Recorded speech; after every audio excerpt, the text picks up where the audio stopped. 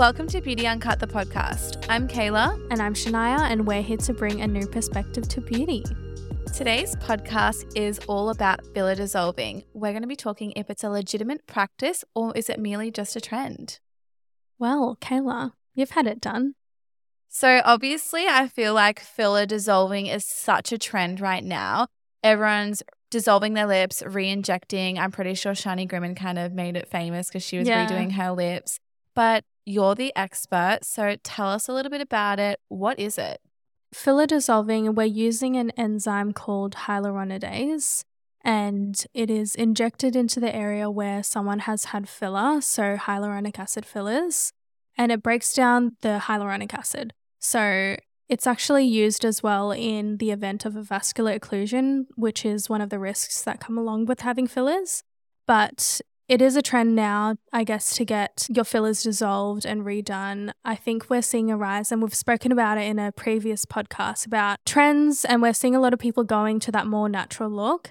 I've actually seen people fully just dissolve their lip filler and just not get it redone as well. I actually had filler dissolving myself. I think it was probably, do you reckon, 2 years ago now? Yeah, 2 years ago. And I feel like the most common place to get filler dissolving is the lips. And I noticed, I went to my friend's wedding and I had some photos taken and it looked like I had a mustache. Like my filler had kind of migrated up above my top lip, and I don't think it was my injector's fault. I had gone to really good injectors.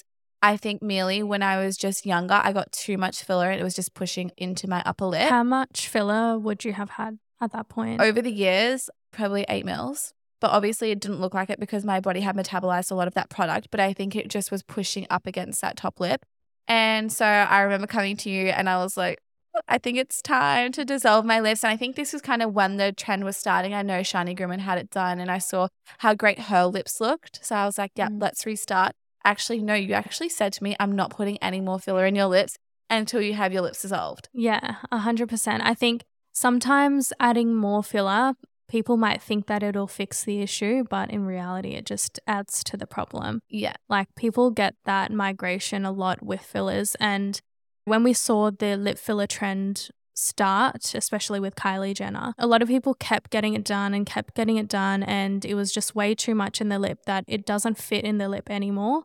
And it starts moving out of that white border. And what happens as well just naturally is the nature of the filler, it does integrate with the tissue and it kind of, in a way, flattens out in the tissue.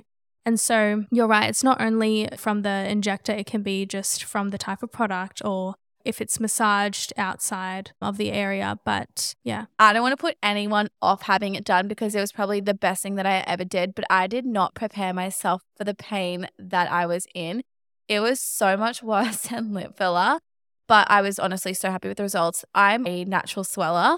I swelled like there was no tomorrow. Do you remember? We were at work and I was like, guys, I got to go home. Like, I cannot be seen like this. I looked like I had been punched in the face. I bruised.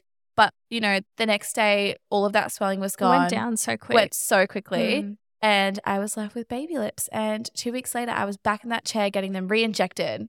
Yeah, I think you had such a great result just from one session too. And some people do require more than one session to fully dissolve their filler. So you were very I was lucky. Yeah. We should actually put my before and afters up because it was such a huge difference. Oh my God. Such a good result. I think we noticed it especially in the borders. So before you had that more curved shelving. Yeah. It wasn't even a curve. It didn't even go up to my lip. It was literally like there was a flat piece and then bam, there was this big bulge. Like, oh. Yeah. Now it's more defined and it suits your lip and your whole face and features and everything.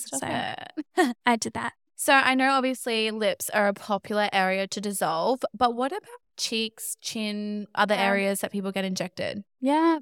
Any area that you can put HA in, you can put the hyaluronidase. So you can, I guess in my experience, done like cheeks and a lot of tear troughs as well. You know, especially the tear troughs, people get it overdone and it looks so puffy and it adds to like, you know, your they're probably not an ideal candidate. Yeah. And so we've done that a lot. But yeah, you can literally inject anywhere. That's good.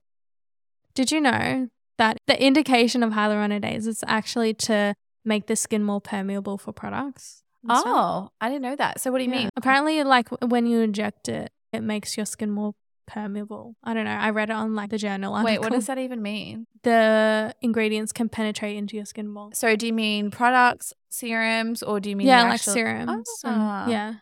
So what, like people just ingredients. inject their face with hyaluronidase? I've and then never seen anyone do that, but that's why I was surprised when I read this journal article, and that was the actual indication, because dissolving hyaluronic acid fillers is apparently an off-label use. So which I find so bizarre, because Yeah. how can you have fillers that can potentially cause harm and have no product to reverse that? Yeah. Oh my God. Actually, I had a story about this girl who came to me for filler, and she had been to another practice before.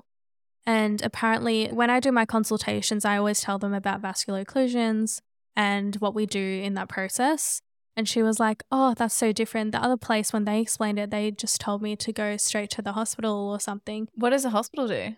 Well, they would have someone here, Oh. but like still. Oh, so they didn't have any hyaluronidase? It's just, it should be the practitioner's like duty of care Yeah, to even a have little that safety on net, board. Yeah, for which sure. is crazy that a place didn't have it. I'm like, oh my God, that's so dangerous, So because, scary. you know, you should literally dissolve it straight away if you do see it in the chair, and the sooner the better in a occlusion. Yeah. Well, I feel like we should talk about some of those TikTok trends that are going around at the moment. I feel like that's what we always talk about. But one of them is people are getting their lips dissolved and then they're getting it re-injected, and the filler's just going straight back where it was migrated. Is that because the skin is stretched, or why is this happening? Yeah. So when filler migrates, it's creating this kind of stretched tissue. So as we were talking about before, when filler doesn't fit in the pink of the lips, it's going to move out. And what happens then is the tissue literally stretches. And when you have that stretched tissue, if you go to dissolve it, it is going to still be stretched. There's no tightening the tissue in that sense unless you do more treatments like your microneedling, things like that. So if there is that, I guess you can call it a pocket, if you re-inject that after 2 weeks, you're still going to be at risk of filler moving into that pocket. That's just how it is. So how long should you wait between dissolving and re-injecting? If you want your tissue to naturally integrate with itself, I would probably say at least 3 to 6 months. I guess erring on the side of caution, the longer you can wait, the better. Can you imagine telling your clients that? I know, they would freak out. There is no way that I would have gone 3 months without lip filler. Well, yeah, that's true. But it's just whatever you want to achieve, you want to make sure you're getting the best results. So yeah, if you are re-injecting after 2 weeks, that's just something that you're going to have to come to terms with. You might need to go through a dissolving process again. But and yeah. You were saying that microneedling, so you can use microneedling devices to tighten that pocket, is that right? Yeah, so you can use Dermapen, I guess, to strengthen that tissue. You can do something like the Morpheus8 in that area.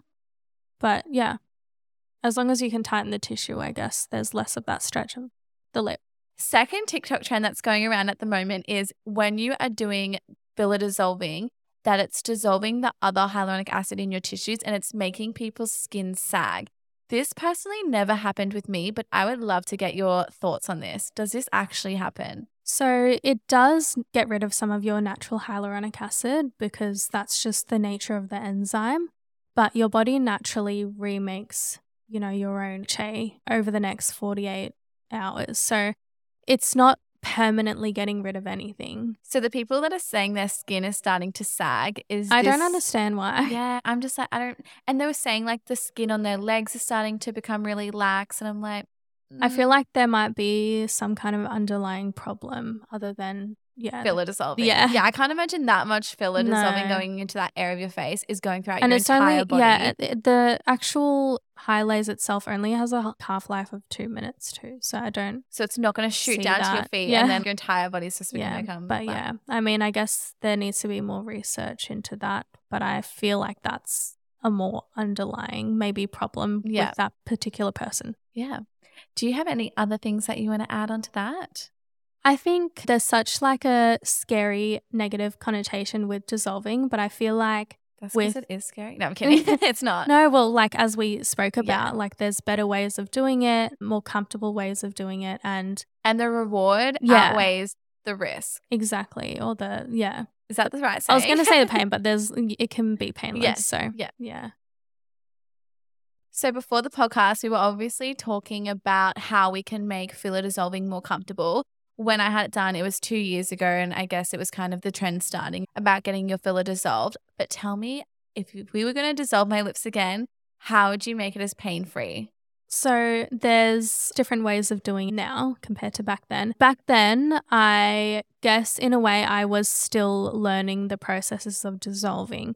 And that was a specific protocol, and we followed that protocol, which is fine. But number one, we didn't have access to a compounded numbing cream, for example. It was kind of like a standard one over the counter, which if we had like a compounded one, it would make it way more comfortable for you.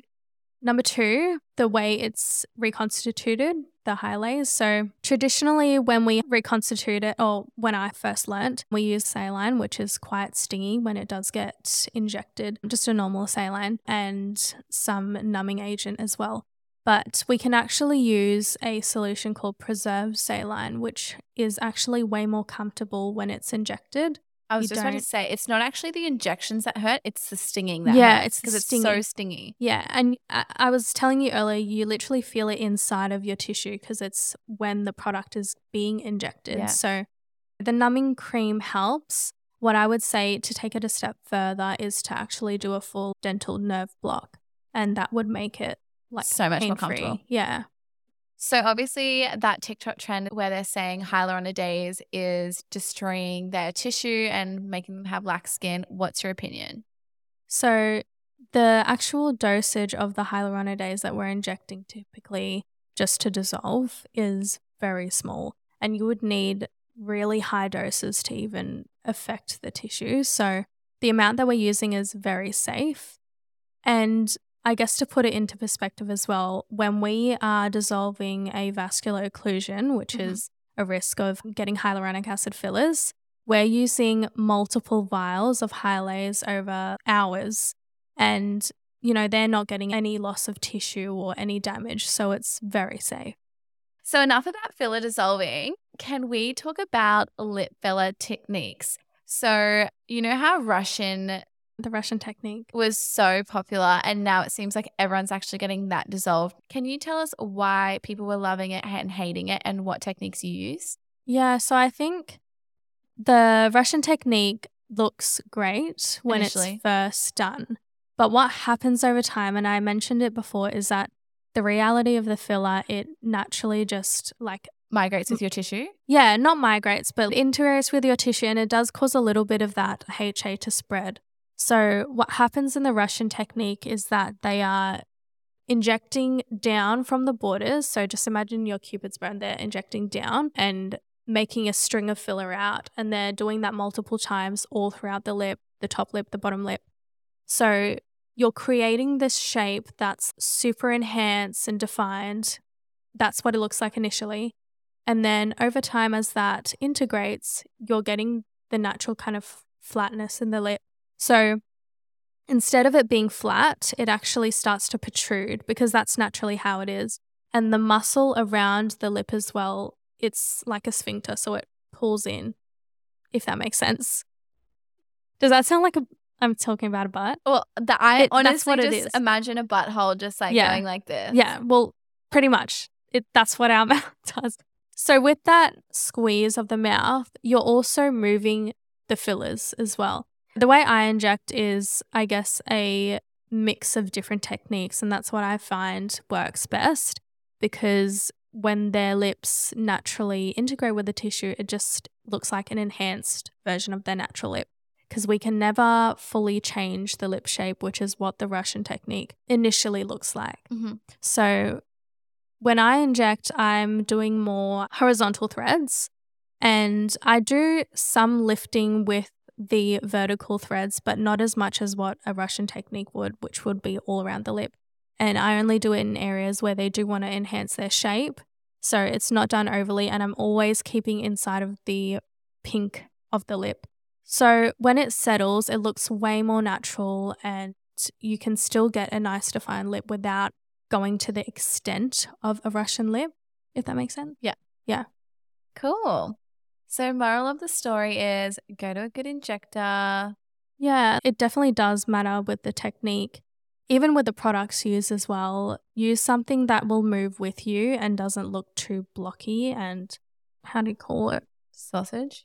Sausage. Actually, that's something I was going to say. So when I inject, I tell my clients not to massage their lips for the first 4 weeks. And this might be controversial, but my way of thinking is that when I inject and when I do some vertical injections, I want their lips to integrate with that. If they were to massage, or if I was to massage that fully out, we're just creating like a sausage in the lips. And so when their lip settles, they'll get that sausage-like appearance. Shape. Yeah, exactly. Interesting. Yeah. So I think I have heard you talk about this before, but why can't people that are allergic to bees have fillers or filler dissolving? 1 second, I actually have to find Okay. People have a fear that they're going to be allergic to the dissolvent because there's a lot of videos that are going around of people on TikTok and their lips just keep getting massive and huge and so swollen and the face swells. It's actually terrifying. When I watch those videos, I'm like, oh goodness. It is scary. And if that was me, they're at home recording themselves. And if that was me, I'd be calling my boss straight away being like, come and get me. Something is wrong. Take me to your clinic and fix me. Well, yeah, it's an allergic reaction. So they're swelling up so much. And this is why people who are allergic to bee or wasp stings, they can't get filler because of that risk of if there is, for example, an occlusion or they want to reverse the fillers, they'll be allergic to the... They're at more of a high risk of being allergic to it. Well, yeah, the hyaluronidase. So we're always doing patch tests as well. So if someone was to come in, for example, to get their fillers reversed, they would be getting a patch test and waiting 15 minutes before we actually delve in and do the dissolving process to make sure that they're not getting a reaction. The structure of the hyaluronidase in the venom has a 50-50 crossover with the hyaluronidase in Hyalase that we use to dissolve fillers. It's the same structure. So to wrap it up, filler dissolving isn't as scary as you might think or as people say on TikTok. And if you were listening to my story talking about my experience with filler dissolving, I'm also very dramatic and I think everything is the end of the world, but it's really not that bad. And yeah, if it was the processes that we have now, your experience would have been so different. So sure. Do you want to do it again? Well, I'm actually really happy with my lips right now. Yeah, so they look great. But maybe if we overfill them in a few years' time, sure, let's do it. Thank you so much for listening to today's podcast. We hope you were able to learn something and be able to debunk those myths for you. Make sure to follow us on our socials. All the information will be in the description. And don't forget to leave us a review as well. It helps us out a lot and we appreciate all the 5 stars. And we will see you guys in our next podcast. Bye.